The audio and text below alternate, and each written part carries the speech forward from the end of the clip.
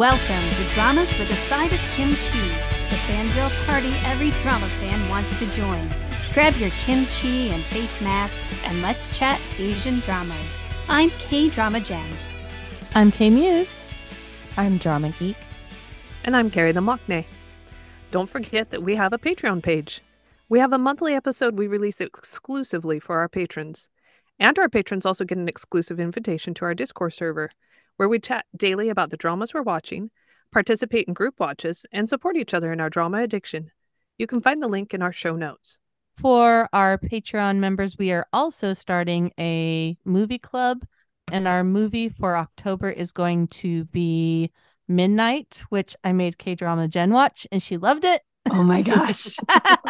Oh my gosh. It's the perfect suspense or movie watch for October. It's true. Can I just say, though, don't go to your hotel room and have the lights go out, like the electricity go out after watching, because, oh my gosh, I was so sure there was a serial killer in my room. It was awful. Yes. But it was a great show. It is by far one of the best suspense movies that I've watched. It was so good. Yes. So I want to watch again. That's amazing. Yes. And we're watching it by the 27th and then discussing it. So if that's something you want to watch, come join our Patreon. We have lots of fun things going on. All right. So our topic today, we are all gathered together to talk about moving the final episodes. And that's going to be episodes 14 through 20. And hopefully this is a slightly less long So Drama Geek and I recorded the first half of the podcast, and we clocked it over 2 hours. I got it down to 1 hour and 42 minutes, but It was a very long podcast. My study is that for some reason, when there's two of us versus the four of us, I think the four of us keep each other on task of like not talking too long. And so we kind of move on to the next topic. But when it's just the two of us, we have this thing in the back of our head that we have to fill space, or that we just we don't keep each other in check. I think we're just also super enthusiastic about this because we didn't even go on too many tangents. Right. No, I don't think we kept it pretty well. And we were trying to cover 13 episodes of a very dense plot for a show. So we were like, I think we really need to stop doing like full reviews of shows, or doing, we need to go back to the 3-show podcast. Yes. Yeah.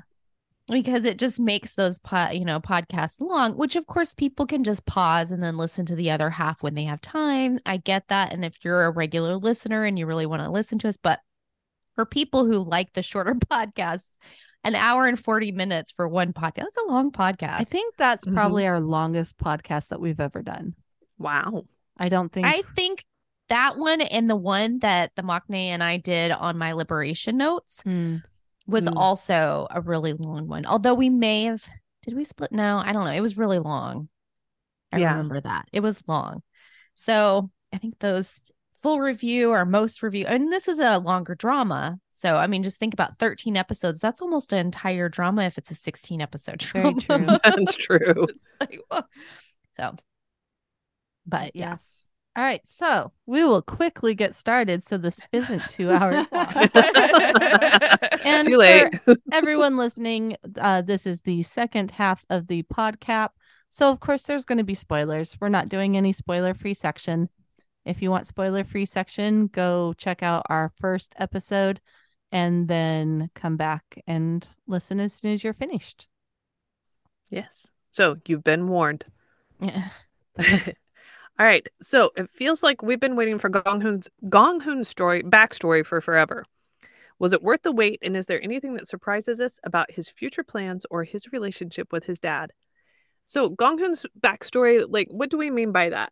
Just that he's strong? Because we never gotten anything really about him at all in the first 13 episodes. We even talked about that. You might not have listened to it yet, but we talked about how out of the teenagers, he was the only one where we didn't really know anything other than he had those powers. We didn't get the backstory of his childhood, of his relationship with his parents, like all of that. So that's true, what I meant. Yeah. And his was actually really intertwined with his dad's story. Like the rest of them, the parents were very separate from the kids, but Gong-hoo and his dad, which, you know, continues throughout the entire series, those two are very tight.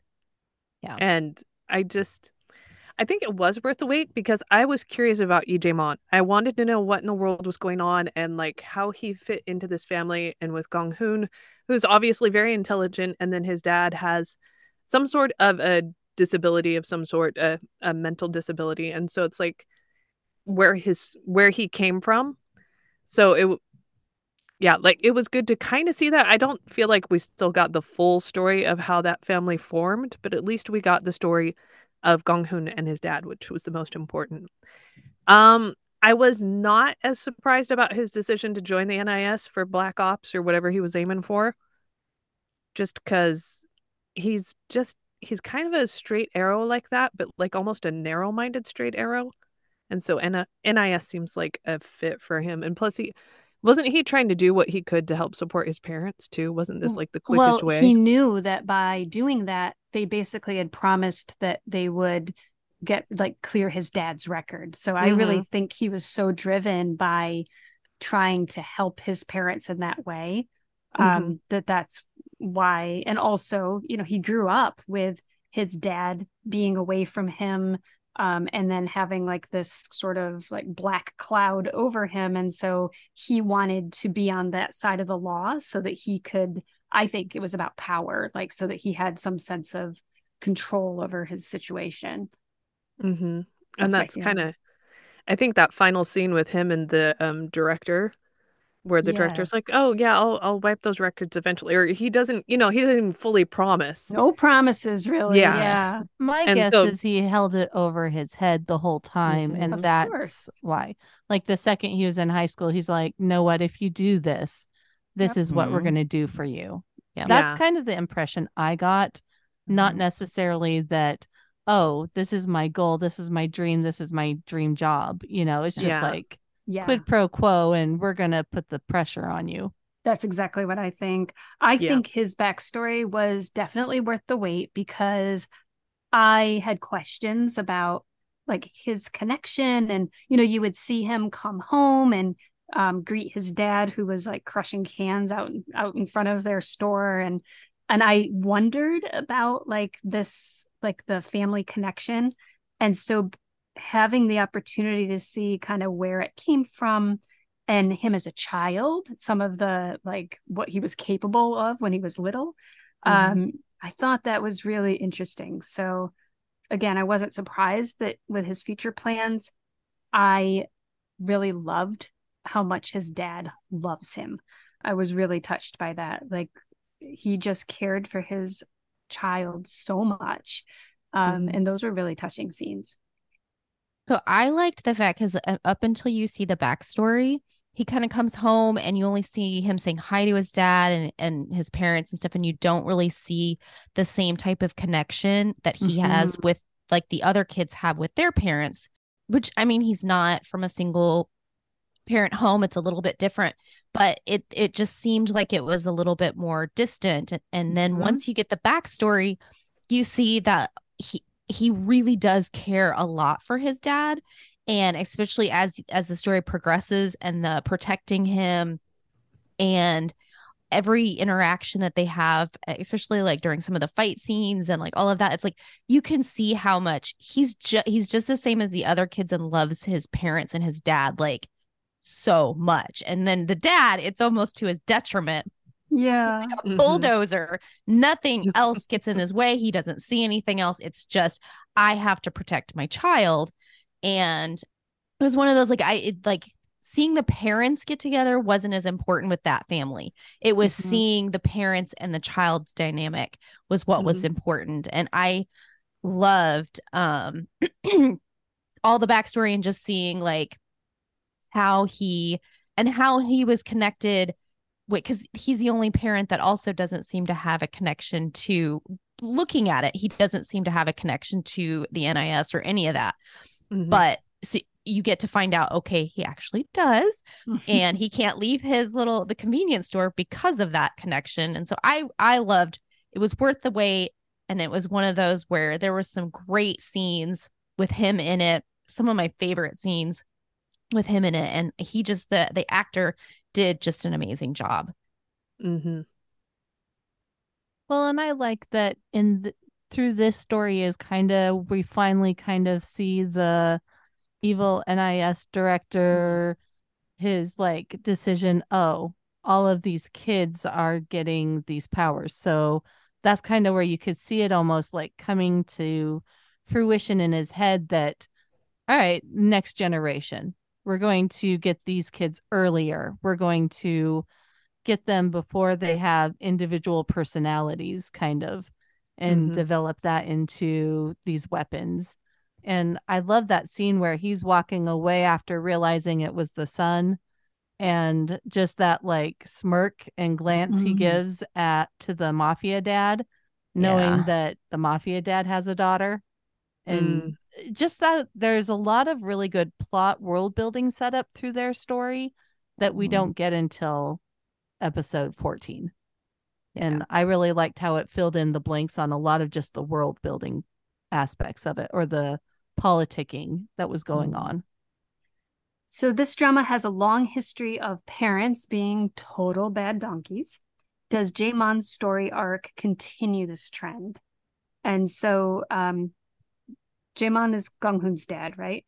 Yeah. Mm-hmm. Okay, I just want to double check. I was like, I don't want to talk about this without making sure. So, absolutely, but in a different way, right? Because where the others were kind of like part of the elite black ops force or whatever that was, they and they'd had that training and they'd gone on those missions. He was raw. I felt like just everything about him was emotion. And I mean, we know that he'd sort of been disqualified. He'd been considered, but disqualified because he had an intellectual disability of some kind. And but he was I just loved the way he loved his family and would do anything to protect his kid.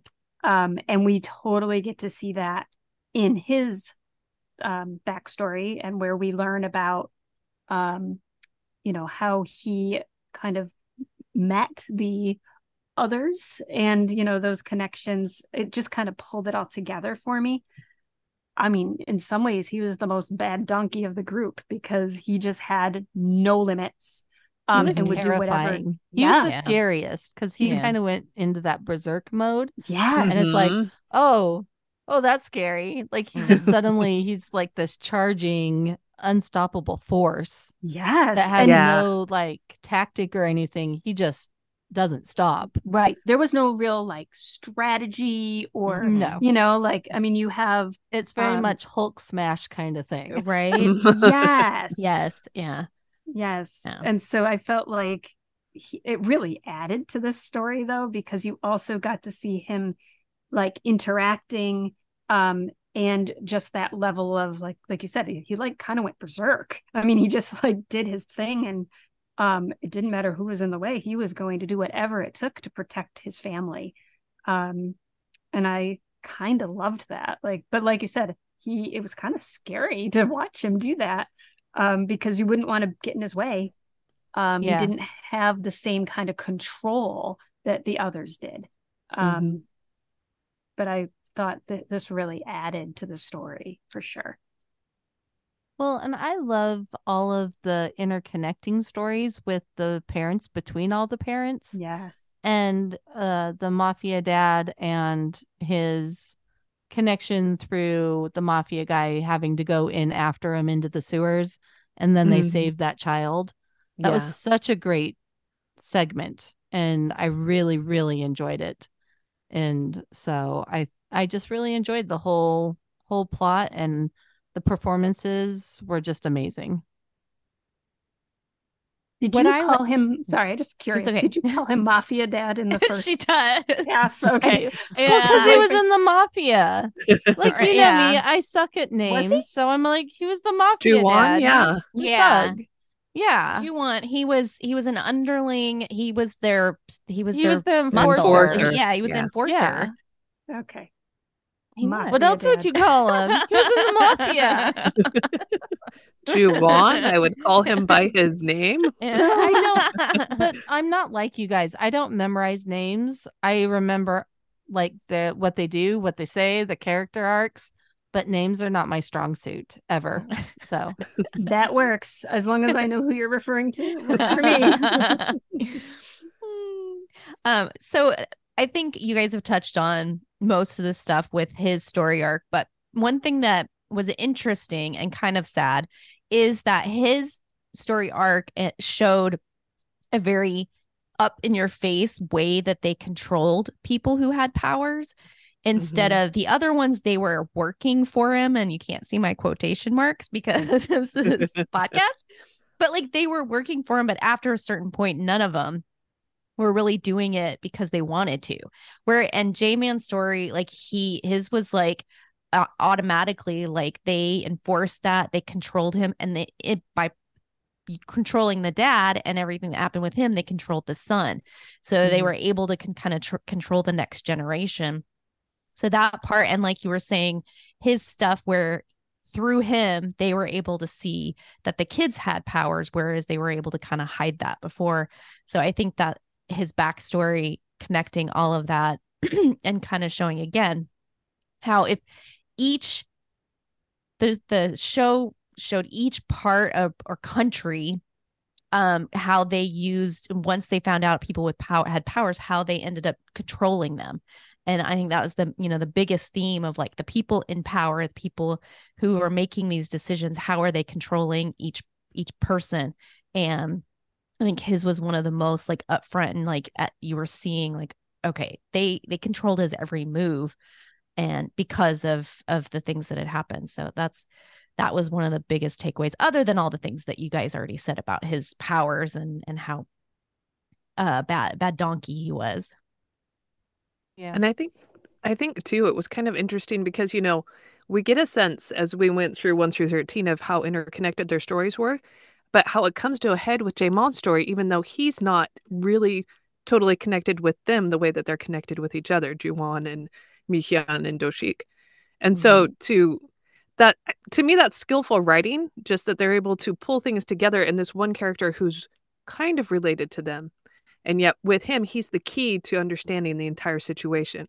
And so I thought that was pretty cool. I also loved the juxtaposition because you can have some people who are like simmering angry all the time and then they Hulk smash, but he's just so very gentle.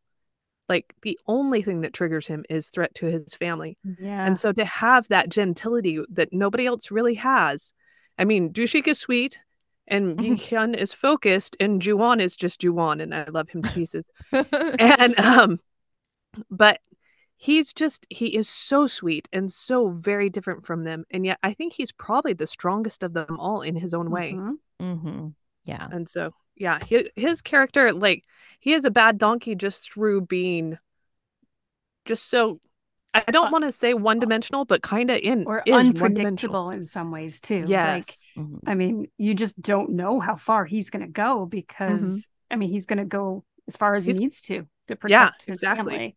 He will do anything and he has no limits. So, yeah, he was a fascinating character. The more we talk about it, the more I'm like, oh, wow. Yeah. He was really well done. I loved him. Yeah. All right, to switch things up a little bit. So we continue with the dual romances of the parents and the kids. Are they still making us swoon, and any scenes that stood out? And any scene that they show with the parents and the couples from the past and the teen couple, I swooned. They just did such a good job of establishing all of their relationships. And so every time they interacted, even during fight scenes where you just like almost died and you've got like teeny tiny little moments and you're like, I like you. Me too. Like it was during the gym scene in particular with the young, and they are probably, I would say, maybe top #1 teen couple I think I have ever seen in a K-drama. I just love them so much. It was natural. It was swoony. They supported each other every time they needed to support each other. And then they were just so cute. So I can't remember a lot of the parent scenes in the last from 14 to 20, just because, you know, by that time we were more into all of the final action and all that kind of stuff. So the one that stands out the most to me is the gym scene between the teenagers. Yeah, I really like that. And in the ending, I like how she took a bullet for him and has the bullet still in, just like her dad took a bullet for the dad. And has Yes. his bullet still in. I love that ongoing connection. And with the parents, I really loved when he's back and the roof of their new place is all purple, and just that whole scene. And when she realized he was back, and just, you could see everything, just overwhelmingly emotional joy that he had returned. And I'm just like, oh, this is so sweet. I'm so overwhelmed with joy that they're together again. And it was like a 30-second scene, but it was so impactful. And I love that. And of course, the confession scene for the younger kids, so good.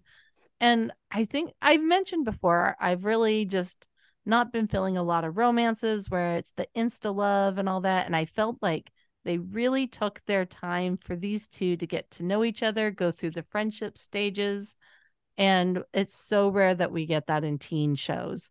It's always the, oh, you're cute, let's date, or oh, we're fighting, let's date. And so it was really nice to have a slow burn relationship that developed and just felt so organic. And we so rarely have it. And I have to agree, one of the best teen romances ever. Yeah, they were just total sweetness. And I think I would contribute a lot of that to her optimism and his just total sunshine personality. Like, even the fact that he was Yellow Man at the end because he wouldn't give up the yellow coat. Just like, that is just so Bong Sok. That is so him. And so I think that too contributed to the fact that I was rooting for them, because as much as I love high school romances, like, I have my doubts about them actually happening in real life. And I'm like, okay, this one maybe I could see, but you know, there's the whole trauma bonding and things like that.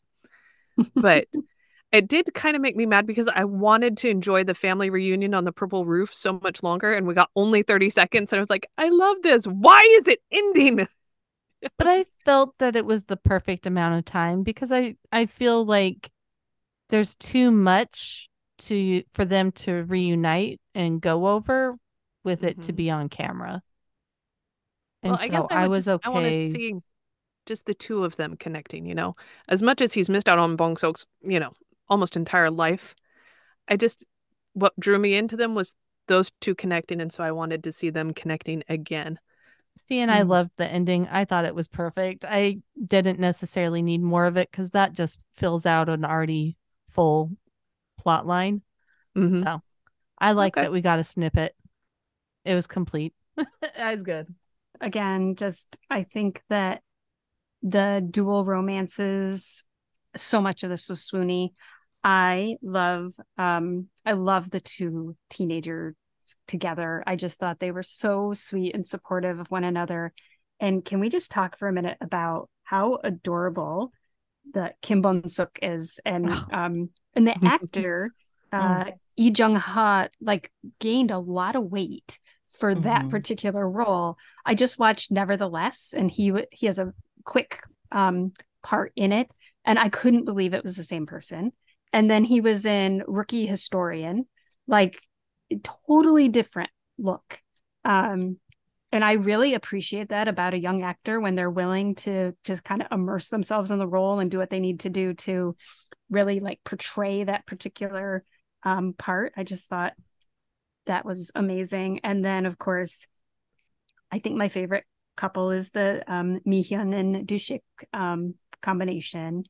Again, just from an actress perspective, wow, she's amazing. It took me halfway through the drama to realize that she was the lead in Happiness. I was just like, she's like a different person. Like, she's so good. So I felt like the acting was so good. And I loved all of those little moments, all those things that you have already brought up. But in particular, just how genuine and supportive they were. Oh my gosh, and how adorable every time. Like she would say, like before she said something to him, she would like make sure that he was weighted down because because it was so sweet that, you know, she made him feel so good that he had to like recite pi. It was adorable.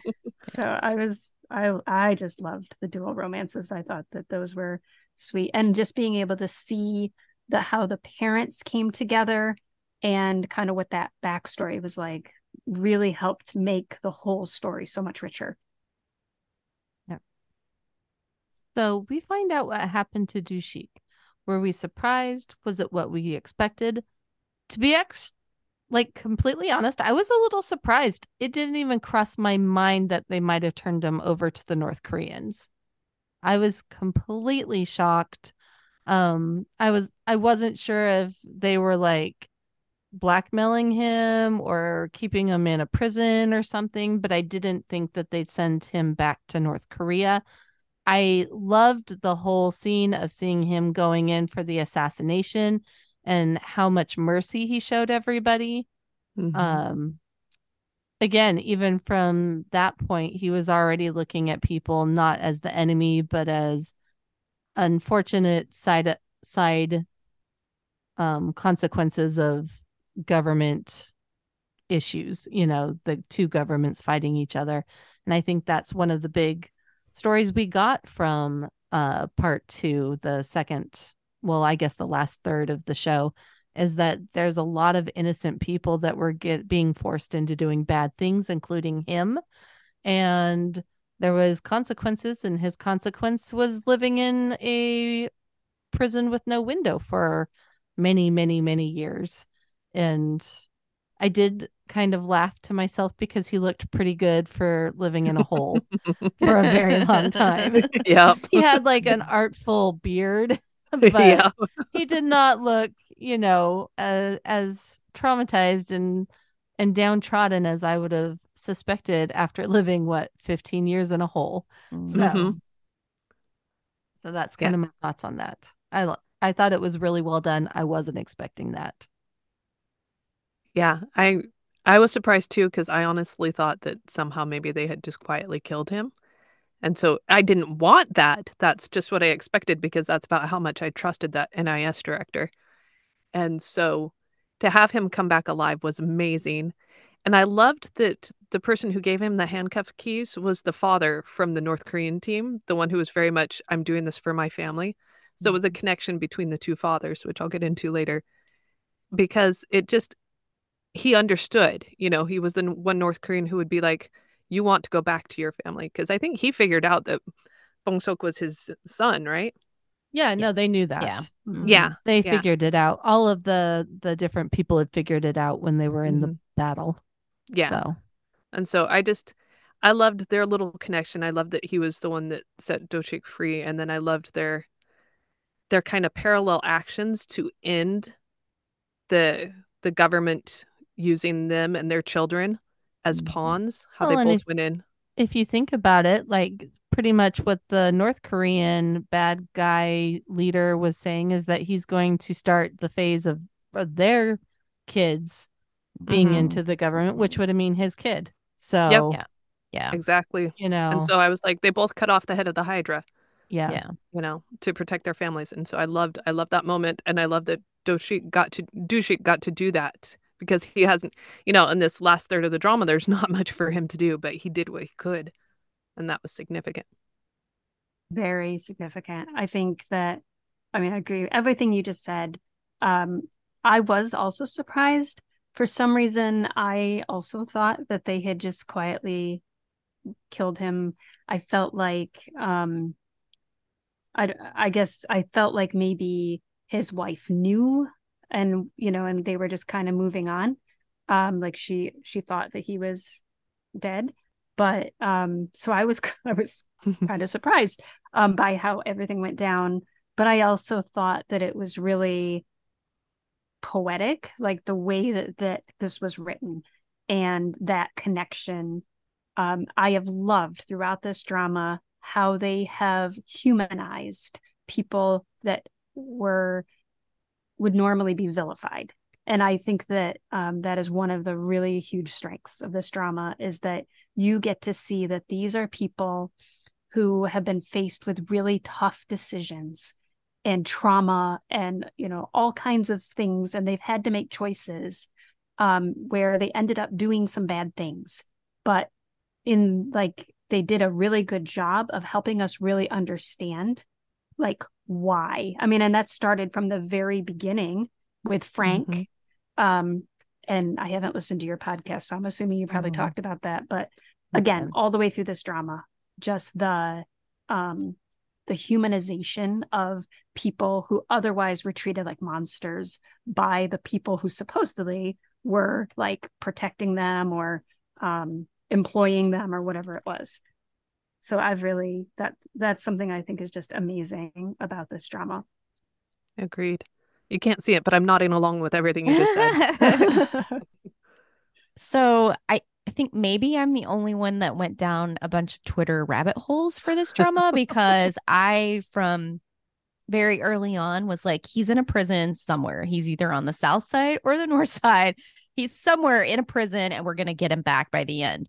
Only because the drama did such a great job and spent so much time on painting every place that she lived with purple on the roof. There was always purple on whatever building that she lived in. She, kept the name of her restaurant in a way that, and the exact location of where her restaurant was what he had said he wanted to do if they could, get done with their farming out, further out. He wanted to move closer to Seoul, and he wanted to have the restaurant. And so there was just so many things. And then there's also just promo pictures of her looking up in the sky. And so again, it's not my own detective work. It was group effort from everybody on Twitter. But so I figured, I was surprised at how long it took to get him back in, because he probably went in and filmed for a week, and all of his scenes could be completed, because he really wasn't in the drama, but he was such an important part of the drama and created such an important tone that he was important enough to have that actor play him. You know what I mean?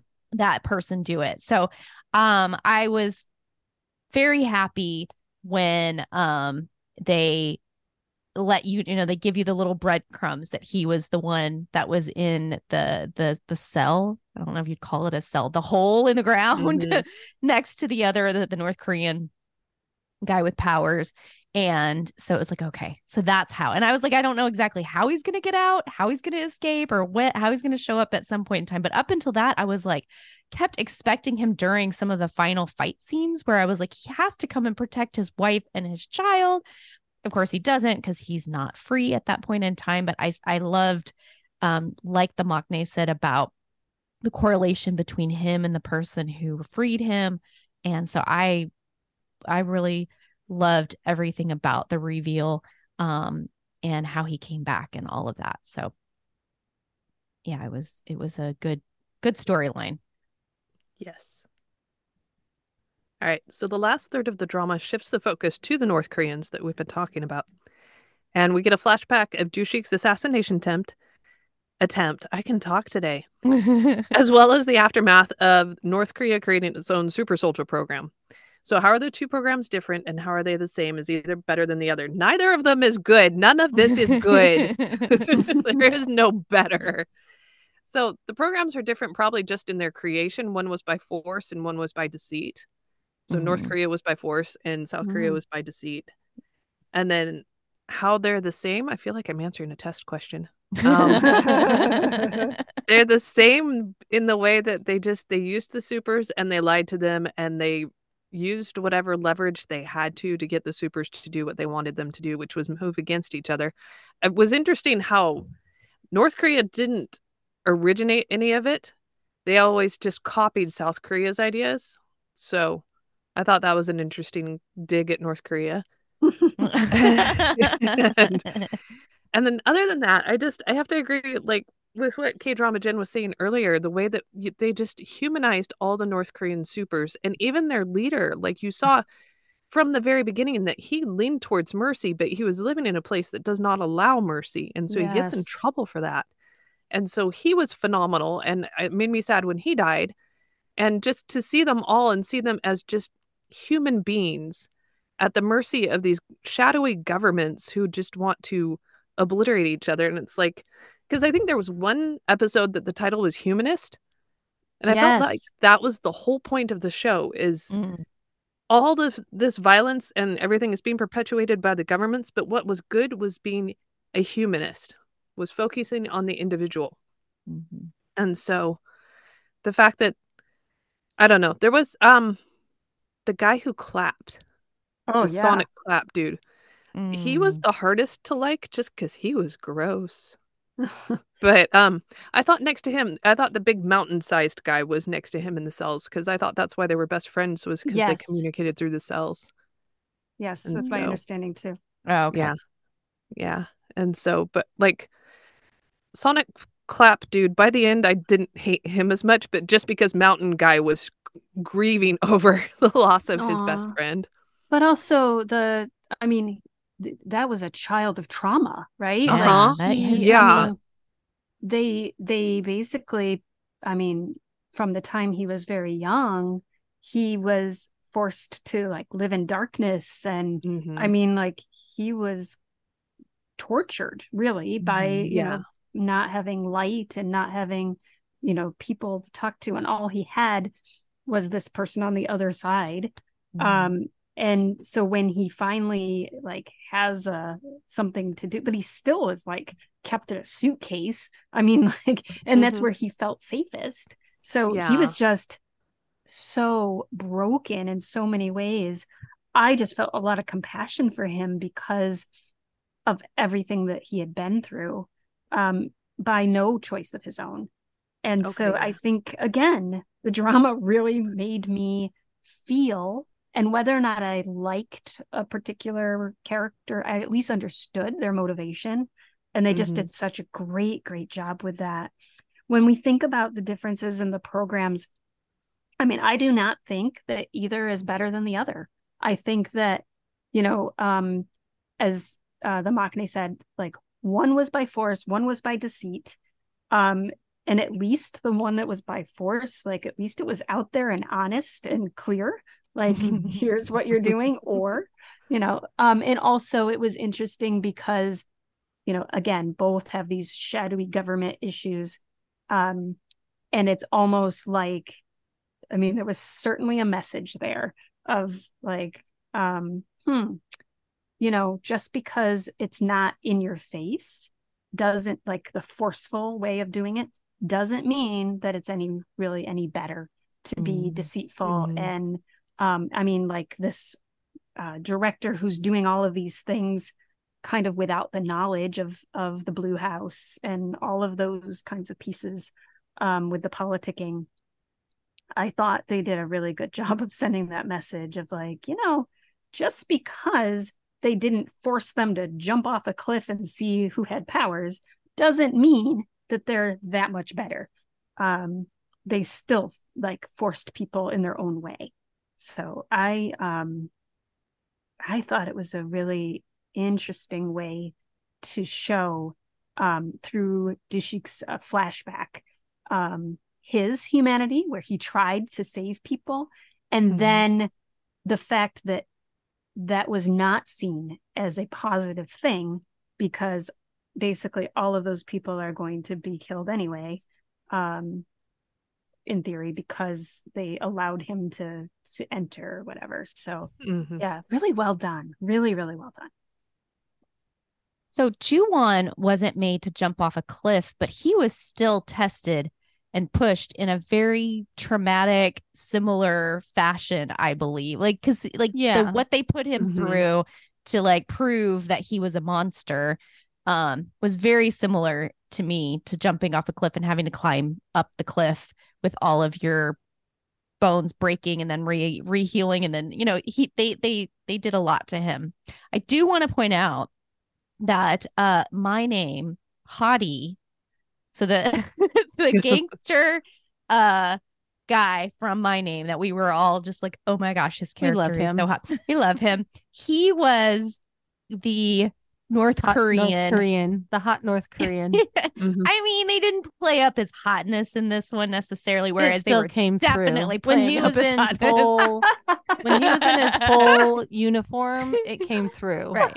But I mean, his tears, and they weren't like Mhm. gushing tears or anything like that. They were just a very teary eye where you saw a little bit of the tears escape his eyes while the people had jumped off the cliff and they were climbing up. Like, he established that humanity so quickly. And so like you just were like, oh my gosh, like this person isn't doing what they don't want to be doing any of this. He's being forced to do it. And he did such a great job. And because when we first see him like getting out of the car and going into the school, like he's not showing any of that emotion. He's being very stone-faced.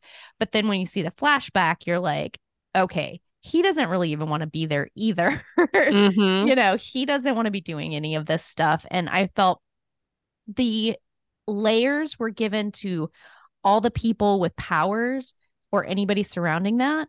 And the people who were in power, especially like the ones that did not have superpowers. So sorry, in power, as in political power versus powers. They didn't get that. They didn't really get layers and they didn't get a lot of humanity shown. It was just this like, not that they weren't good characters, but the show made a decision to like, or the writer made that decision of like, we're sympathetic and we see the humanity of all of these people that are being used by the government or who or whatever. And I said, like, if you even go back to Frank's story and the Americans version of what, I mean, if you want to compare like all three of them, like the Americans version was pretty traumatic. Like Mhm. it was bad. Awful. So all of them were bad in their own ways. But the people who are in control and in power were definitely the ones who we didn't really get to see any type of redemptive qualities from them at all. So I'm slightly traumatized that Carrie is all like, I connect know. with the clapping guy because he traumatized me. I felt That for him he- as soon as he came on. Like as soon as they explained and it, he it was broke ugh. his arm, and so the only way he could save his best friend was Oh, to yeah. kill himself and Ugh. smack against the ground I know. to create and save his friend because he knew his friend know. would survive it. And that just like devastated me. I know. Oh my I word, the know. trauma in my soul. Yeah. It's like wherever, regardless of what government he's going for, that was just pure self-sacrificing, and just my heart just broke for those people. Oh my gosh, that bromance, like that friendship know. was so amazing. So well Yeah. done. In such a twisted way, right? I Just know. in such a traumatic Yeah. way. But Yeah. even like the aftermath when he's He said it was mourning okay. his friend, Yeah. and Mhm. oh, I mean, And his friend's all like, it's okay. I'm in an okay place now. Yeah. It was just like Mhm. the tears. Oh my gosh, Okay, the may have trauma. forgotten about that part a little bit. I oh my I goodness. remember the the only part one that when was they opened his gross was cell. Sniffer. The Sniffer guy was the only Sniffer's- one that was gross. He's also Yes. he didn't get any redemptive. Like he He did. He didn't was deserve just it. He was creepy a- and gross Yeah. and bleh. Yes. Yeah. I'm with you on that one, Sniffer. Yeah, Ugh. he was yucky. And the ear hair. The ear hair. I don't think we know. I don't think we mentioned that in the first podcast. Yeah, I don't think Um, so. We just Principal talked with about ear. how annoying he was. And the sniffing. the sniffing. As I sniff, I've got a cold. Not trying to locate a superpower person. All right. So the North Koreans infiltrate the school and are told to kill the parents and teachers, get the files on the possible super kids, and come back to North Korea. So which of the new foes stands out to us? And did we like this plot? I actually thought this added so much, because here they're coming over from North Korea. They have really similar powers to the people that we've already been introduced to. And I thought it was just really interesting to see how they kind of stacked up against, especially when the parents got involved. I thought that was really interesting. Of course, the one that really stood out to me was the clapping, Sonic clap power, because okay, that's crazy. Like, how does took one out half the school? Exactly. I know. How does one gain powers such as that? I had some questions, but I actually, I liked that they had just a very clear mission, yet they ended up sort of additional things got in the way. And so before you know it, they were with the parents involved in things, they went after the kids too. And so, but in the beginning, they really just were going to get the files on the kids. I don't believe and maybe test them just a little to them. see if they do have powers. Yes. It wasn't a full murder all the kids kind of thing. Exactly. But things happen. So right. You just never know. I mean, if you're flying around and but yes, I thought that this actually added a lot, because we were able to really see. I mean, we saw from Frank coming from the US, we saw like, okay, there's other people that have these powers. And now we see, and we did get to see way back when in North Korea, we did see that there were others. But I loved kind of like how it all came together here. And I also appreciated that the original mission was just to test the kids, get their files, and get rid of the old generation people, similar to Frank's earlier mission. So I thought it was actually a good, it kind of helped pull it all together. And it was perfect to be able to have the parents come and the youth sort of come into their own and understand like what they could do and their own potential. I thought that was really interesting. The guy that stands out to me, because, and we've already mentioned like his role at the end, but the guy that from North Korea that flies, I've always really liked that actor. But I loved his, like, he gave off this like a bit creepy vibe of you weren't quite sure what he was going to do to the kids, but also didn't ever intend, like he never intended to really hurt them. And you could kind of tell that, but you were also like, oh my gosh, he's after the kids. So there was still that tension there. But I really liked the way his story played out. And then that just quick, them showing, how he had been kind of forced into it. And then his kids, and he was the perfect reflection of their, what they were going through, and him having that motivation of like, I'm stopping this on my side too, because I don't want my kids to do it. So he really stood out. And I felt like bringing the North Koreans over there and then showing their, because at first I was like, are we really doing more backstory at this late in the game? But then they started showing the backstory. I'm like, oh, we need this. This is very important. And I always find it interesting and kind of like in Crash Landing for You, how they were able to really show the North Korean people and really give them identities and humanize them and really make it to where, again, it's the government, not the people. And bringing them over really emphasized that, where it was, they were all pretty much reflections of the people on the South Korean side having to do these horrible things and not wanting to. And each one of their sacrifices, because more than one of them like dies or kills themselves or whatever during all of it. And I just really liked that it was this whole breakdown of, as you kept fighting each other, you were like, wait a minute, don't kill him. And I'm like, what? I'm upset because he might kill the person that's trying to kill him. But again, you're seeing the backstory, and they did such a good job that, like, when the big guy was crying that the other guy died, I was crying too. I was like, oh my gosh, he's got me crying. But it was done so well. And it was such a important part of that end plot of the show. And I was so excited to see him now, because he's very distinctive. He has a very distinctive voice, and he always has kind of that almost like Street Fighter quality to his roles. And it worked really well in here. And so I really liked that. I really liked that he got that closure where he got to protect what was important to him and that the others sacrificed so he could go protect what was important to him and kill the North Korean leader that was fighting with the South Korean leader. It was like almost like a who is the bigger, bad donkey, and neither of them really were, because neither of them had like powers of their own, but they controlled the people with the powers. So I liked that whole thing. I like the whole North Korean plot. I felt that it was kind of refreshing. I thought we were going to get 6 more episodes of just the NIS bad guy like doing Machiavellian plotting. And so this was kind of a nice shift on what I was expecting the plot to go to.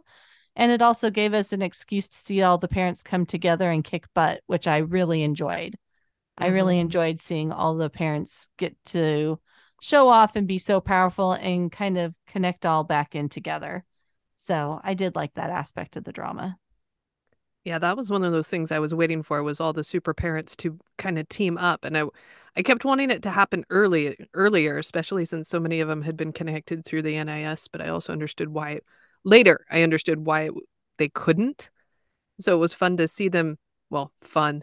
None of that was fun, but it was cool to see them connect and communicate. And even just when Mi Hyun is leaving the office and she just whispers CCTV to Ju-won, and like all of a sudden he totally clues into everything that's happening, and just showing that connection and how their past history kind of informs how they're able to relate to each other. I loved that. But anyway, I felt it was a little sad though that we didn't get more teaming up. Yeah. Like, there were so many separate battles between the parents and I would have liked a lot more. Okay, we're teaming up to take down the bad guys all together, Right. And I felt like we didn't get that. And that was my one disappointment, was that we didn't get that massive connection between group battle, or even with the kids involved with the battle. We got a little bit of it, but not the way I was expecting, I guess. Well, I wonder if we would have lost the humanist aspect of it, the individual stories, if they had a group battle. Just a spitball thought. There were so many individual battles that it was really hard to keep track of them all, and I would get focused and then it'd switch to someone else, and then I totally forget that the other ones are even fighting. And so I felt that went on a little too long. Especially with the 2 strongmen, like their oh my gosh. was like, okay, this is getting boring. No one's going to win. Right? No one is going to win. Thank goodness for Clapper Guy to stop that. And then they ended up being besties, and now he's an honorary uncle. I know. That I loved. That was the best. 100% loved. Don't miss with that girl, because she's protected. You're right. Not that she needs it, but no. He was actually, the mountain guy was actually my new favorite. I didn't see a lot because I would fast forward through any fight that Ju-won was in, just because it was so brutal. I mean, and they made a lot of squelchy sounds. Yeah. That would explain why you didn't get that fatigue, because I love fighting. I love action sequences. Yeah. I was getting a little fatigued. Yeah. No, they could have cut out more of that and had or a little bit combined more some of it. Something. Yeah. So I was skipping through a lot there. Like if I started, you could get a sense of or at least I was getting a sense of they were trying to film something cool and edgy, hitting that point in the rhythm of the fight, and I would be like, all right, skip, find me something that's speaking and not fighting. Well, and then that might be why you didn't connect in with the clapping guy as much too. Yeah, I may have missed a couple of things. You might have missed some of that, because oh my word, the trauma. Yeah. But I will say, I have to say, so it's a sleeper high school because Sniffer set it up. But I loved how the PE teacher ended up really loving these kids and getting so just invested in his sleeper role.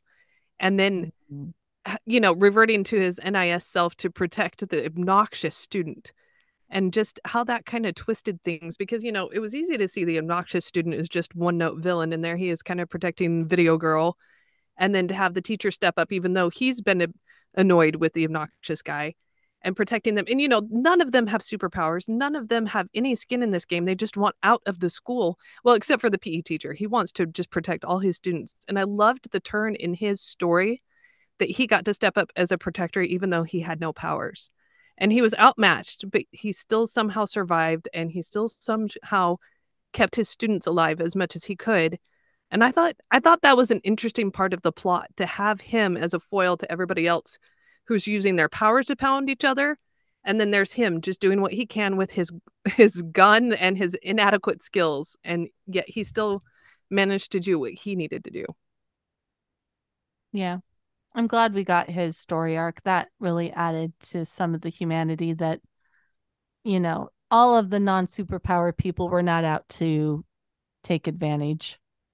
Mm-hmm. And I was glad when the other teacher got killed. That was very satisfying. Mm-hmm. Oh yeah, I loved he was an idiot. His on the nose line, I haven't even done anything yet. I'm like, yeah, no, you haven't, and that's okay. Yeah. Okay, so were the children prepared for what having powers would mean in their lives? Do we agree with the parents protecting to the cost of them not knowing how to protect themselves? And this is a conversation that K-Muse and I had as we finished up, and it was like, okay, I get completely protecting your kids and not wanting to let their power show, because it's kind of the Incredibles situation here, where it's like they made them not use their power so much that like they were definitely not prepared for some of these fight scenes. Yes, they pushed through and they were able to get the job done. But if they were really after them, they would have gotten killed. Yeah. If he went and he wasn't just testing them, they would have for sure be dead. They would be gone. So I understand the parents' decision, especially with Dushik's like that whole situation of like him going missing and not wanting to call. And flying is a hard thing to hide versus like the other girl, like, come on, you were in it. Not that he had to learn like martial arts, but her dad was protected himself in ways that he could have kind of bestowed a little bit of that knowledge upon her, and he didn't. So the only one that was somewhat prepared was the other guy. I can't remember his name. The strength guy. Yeah. And even that, not really. Exactly. Like, what was the school training him to do? The school's program was actually very, very weak. It was like, we're going to put you in PE in the gym and see what you can do in PE. Yeah, no. Because the PE teacher lost sight of his actual mission. Maybe. But there was no, but the kids were not prepared. Like, that was... And I understand the parents' decision, but yes, I do not think that they were prepared properly. And it was so frustrating because it's like, you know that people are going to try to take advantage of your kids. You are aware of what they're going to be up against as they go through life. And to leave them completely defenseless, it's like, you should have been like, trying to figure out how to teach your kid how to fly. Like you were in a gymnasium, throw him up and watch him figure it out, but they were so not used to just using their skills other than the occasional being forced into the situation, that they were not prepared at all. And that's in the lifestyle that all those parents come from. And knowing what is out there, I felt that was kind of neglectful. And the only one that had an excuse was the strong man, because he didn't really know what was going on. Yeah. So that was the only excuse. That is my one complaint, is the parents were so trying to hide and protect them and give them their normal life so much. It's like, they're not normal. They're not ever going to be normal. So you have to teach them how to protect themselves for when you're not there, and how, if bad people are trying to use them, how to protect themselves. And I just felt that was a missed opportunity to, prepare them a little for possible North Korean invasions by terrorists. So I do have to say, it was kind of disappointing that Mi-hyun was allowing herself to live in fear like that. But at the same time, I understand it, because she doesn't know how to teach Bong-seok how to fly. She doesn't know anything about it. But you could still like take him to that gymnasium where he can't float up into the atmosphere and have him practice pushing off things, and then he can grab some rope and pull himself down. I mean, there are options, and none of that was you have to get creative, but there are options that could have been used to give him more idea of how to use his powers, because obviously he can, because his dad did. And so, but it was just ignored, like, let's pretend they don't exist and try to hide everything. So I felt that was not sensible. So for me, I think that, I don't know, this whole story arc sort of really resonated with me as a parent, where I was thinking about, so I have a lot of children, and the first one, we really sheltered him, and he was really protected from all of the crazy stuff that happens outside, because I grew up in a different way. And so I wanted to make sure that, his world was different and that he was protected. And in the end, did him a disservice by overprotecting, so that, because eventually they do have to face that world outside. And so I feel like with the other ones, we were a little more aware, and we were like, okay, you have to try this. You have to challenge yourself in this way. And so I could really understand kind of where they were coming from, especially in the sense of like, so Bonesuk's mom really wanted to like keep him protected and hidden. And her way of doing that was to try to like do whatever she could so that he didn't come into his powers, because she was trying to keep him hidden. Whereas I think a little bit later on, if she'd had just a little more time to kind of understand, that he actually would have been better off if she had taught him how to use his powers, and then he was able to control them, and then it would be easier to hide them. But I think she was just running scared at that point, and he was her first kid. And so you kind of make mistakes with your first one. Yeah. Sorry to my eldest. But that is why Janet is the way she is. I like the first pancake. I'm sorry. You do better with the rest. That's hilarious. Anyway. All right. So, were there any characters that we felt were not essential to the plot, and why do we think they were even added? So, this one, I know this question is for you, and I have to debate you on it. I'm going to debate you on this. Left it. Like, why is this important? Why? Well, okay, I don't think that he was not essential, but Lightning Man, okay? He was so important. He was so important. And the question as to why they keep giving him a bus remains. Like they really liked the bus him. Down the gates, and his one he was there. Like his whole story led up to the point of just that one lightning shot that he did that saved me. And it saved the day. Yeah, and everyone had put him to the side and thought he wasn't worth anything. And in the end, he is what saved everybody. Yes. And he is epic. So you have a kid with no father, and you have somebody who's looking out for him and protecting him, and he's hero worshipped. I can't say it. Bungie Man, is that? Yeah, you've hero worshipped him. He gets to see him, and he gains courage from his actions, and he even uses some of his like when he's flying. So it's a combo of like what he gained from his father and the little bit he knew, and this character and what he got from him and that relationship that they had. And then he applied that to his powers and how he was able to then pull strength from within and fight the guy and learn how to fly and all that kind of stuff. Mm-hmm. And he also knew that he was the actor. And so I love that part that he recognized him.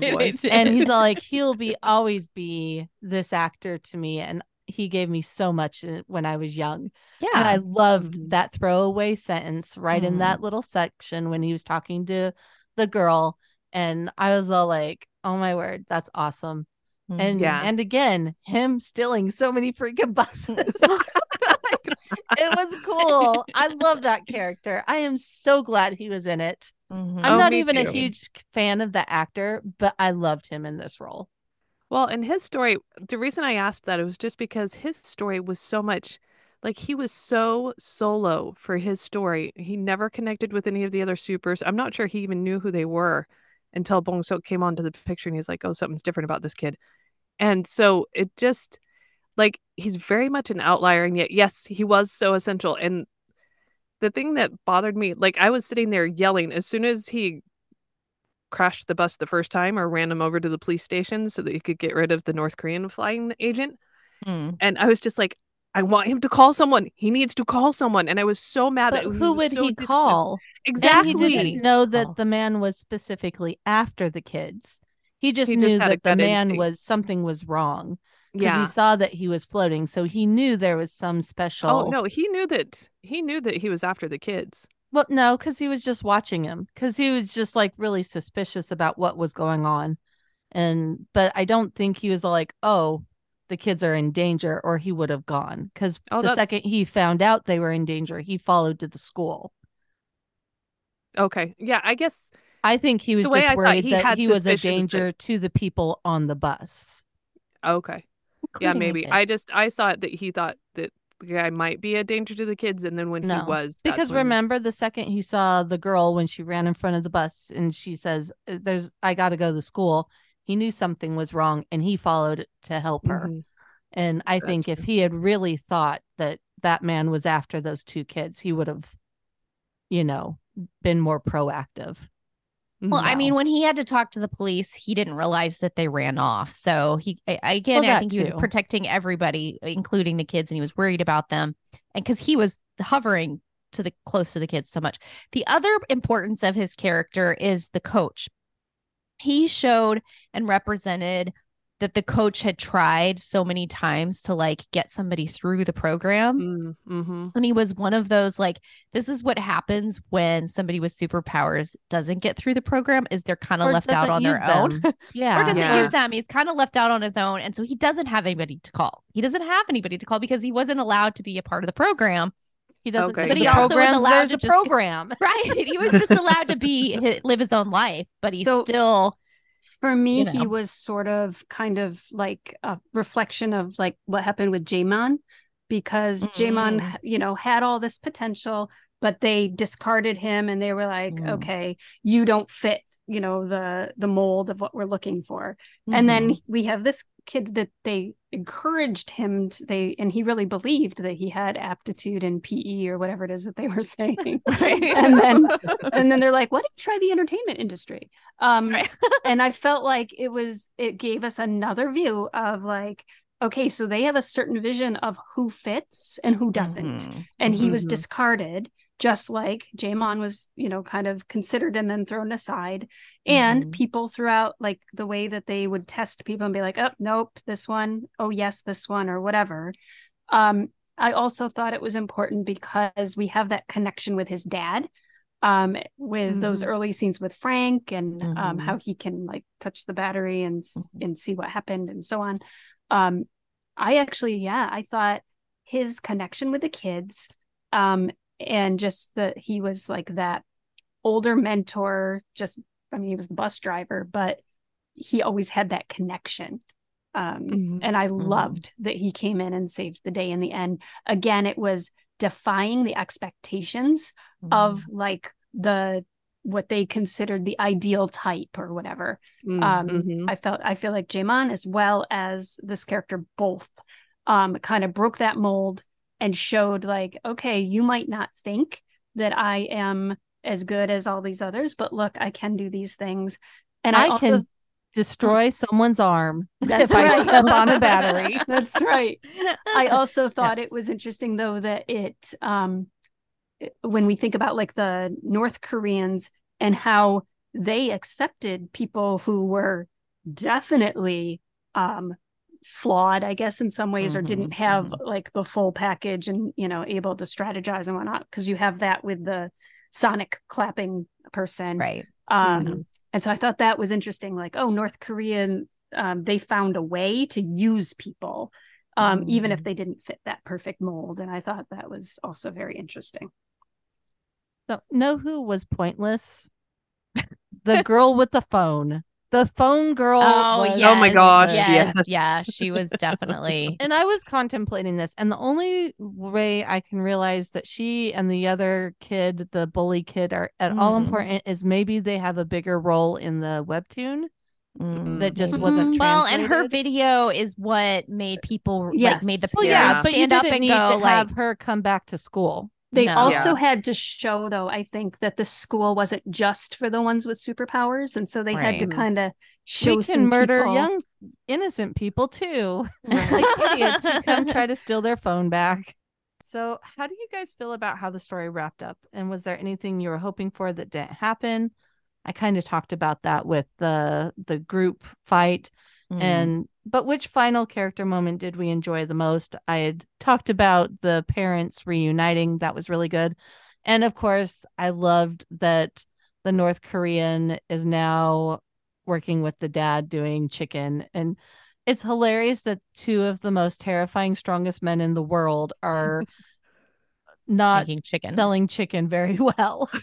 And so it was just like, oh, this is cute. And the whole bantering that I can actually find the locations that we're supposed to be delivering this to was really cute. I love those that scenes. totally okay. That's one of those where when you've been watching something for a long time and then you're tired or whatever, and that slipped by me, and now I'm laughing because when he said it, I was like, okay, yeah, that's funny. But now I'm like, oh, that means I forgot about his inability to find anything. Yeah.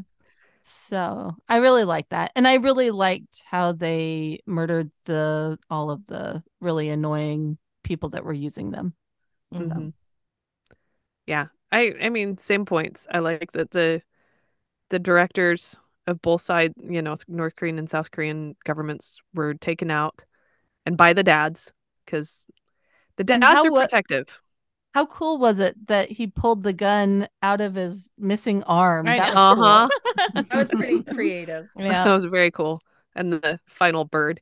But anyway, and then I really loved the found family. Like, I loved that the mountain guy got to stay in South Korea, and that he just, like, they bonded because they had beat the crap out of each other from the little bits that I saw before I fast forwarded. yeah. And they were able to set that aside and be family instead. And I honestly think because the daughter, Wisu, she paused. She was headed to the school. She was going to do what she could to help Bong Suk.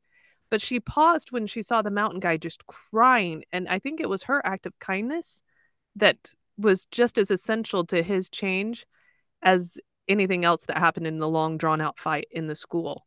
Because the loss of his best friend and then her kindness, that removed him from the fight. So yeah, I agree 100% with that. I thought that, I mean, really, that was one of my favorite scenes, was when Hisu was like showed him compassion.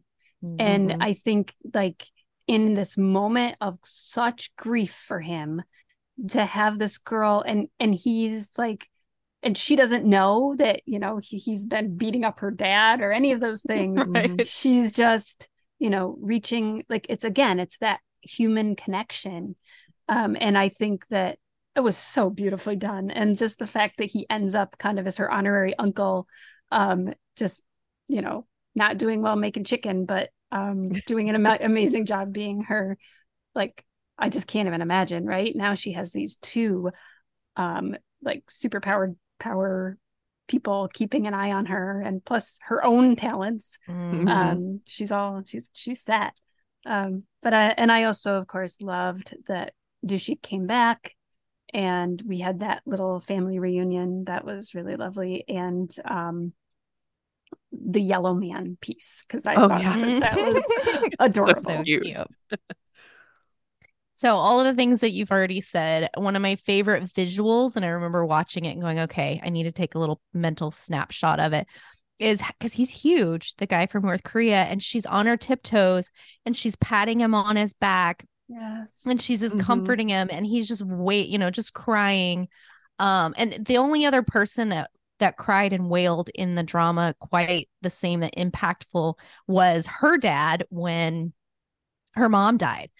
So both of them, these really big, strong, indestructible people, and they hurt so bad when they lose I've had Oh my gosh. I've had stuffy nose and everything. So I was talking to my kid about this drama the other day. He's like, "Are you crying?" And I'm like, "No, it's actually just my cold." But this time, right now, as I'm talking about this scene, this is a little bit of some teariness because it's just they're so strong and yet they feel so much, and then like to know that how many bad things that they were made to do, how much destruction they were made to cause. It was just such a wonderful scene.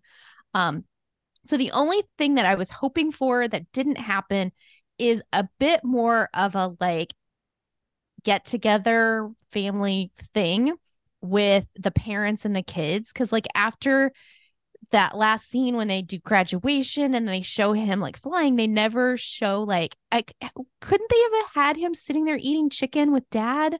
You know what I mean? Like he never gets to see, because they were together and at least she got to go over and meet his mom and they, you know, interacted and stuff. But like he didn't ever come, and that was his partner's son, you know, like that's special. So we didn't get that. So that was my only like, I kind of just wanted the families to be together again for like one final scene, but we didn't get that. So yes. All right. So how did we feel about the post-credit scene, and are we up for season 2? I would much rather have the reunion as the post-credit scene than what we got, because what we got undermined everything. It keeps the story moving forward, even though the dad stepped forward and killed those directors, and they were supposed to put an end to the cycle. And I know it makes sense that, the cycle would continue because the governments would want to continue the battle, et cetera, et cetera. But for the sense of the story, I wanted it to be done and those kids to just live as normally as possible. So I watched that scene and then I yelled a lot.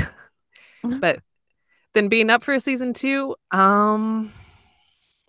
that is a hard one to answer because the writing was incredibly well done, but the violence, I mean, they were having fun with the violence.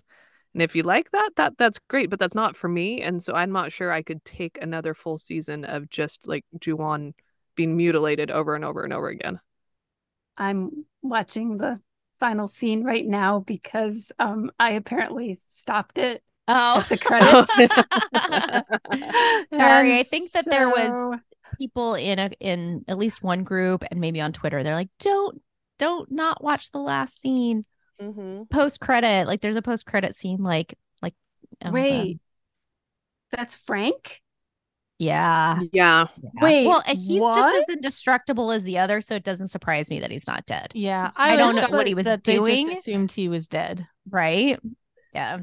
I mean, they like, I thought he like kind of cut his head off or whatever. Like, no, he just beat him into a pulp. Well, and it was close decapitation. Like it was definitely like But if the dad could come back from something like that, you have to assume Frank can. Exactly. Yeah, exactly. Oh my! They were getting the reaction live. That's funny. Goodness. I think the people on Discord said something, so I looked for it. Yeah. Otherwise, I just happened to let it run because like all the rest of them had gone to straight black at the credits. I was like, okay, it's over. But this one, they had the fireworks going after Bong Sook had flown into the atmosphere. I'm like, boy, you can't breathe. I don't care how much you can fly. You can't breathe. So I was kind of waiting for him to come down, and instead they cut to the post credits, and I was like, oh. Yeah. So clearly the Americans are the big villains. And that's what like they kind of like pieced out, and then we got all this other backstory, all this other story, and so that we circling back around to them and going, of course they're not going to give up. Yeah, whatever reason they were wanting to kill the other agents, like it's still there, and they established early on that Frank was not the only one, right? So for me, I feel like it. Yes, of course, if you just kill the people they had in like over the programs, that doesn't solve the problem, and it's kind of naive to think that it would.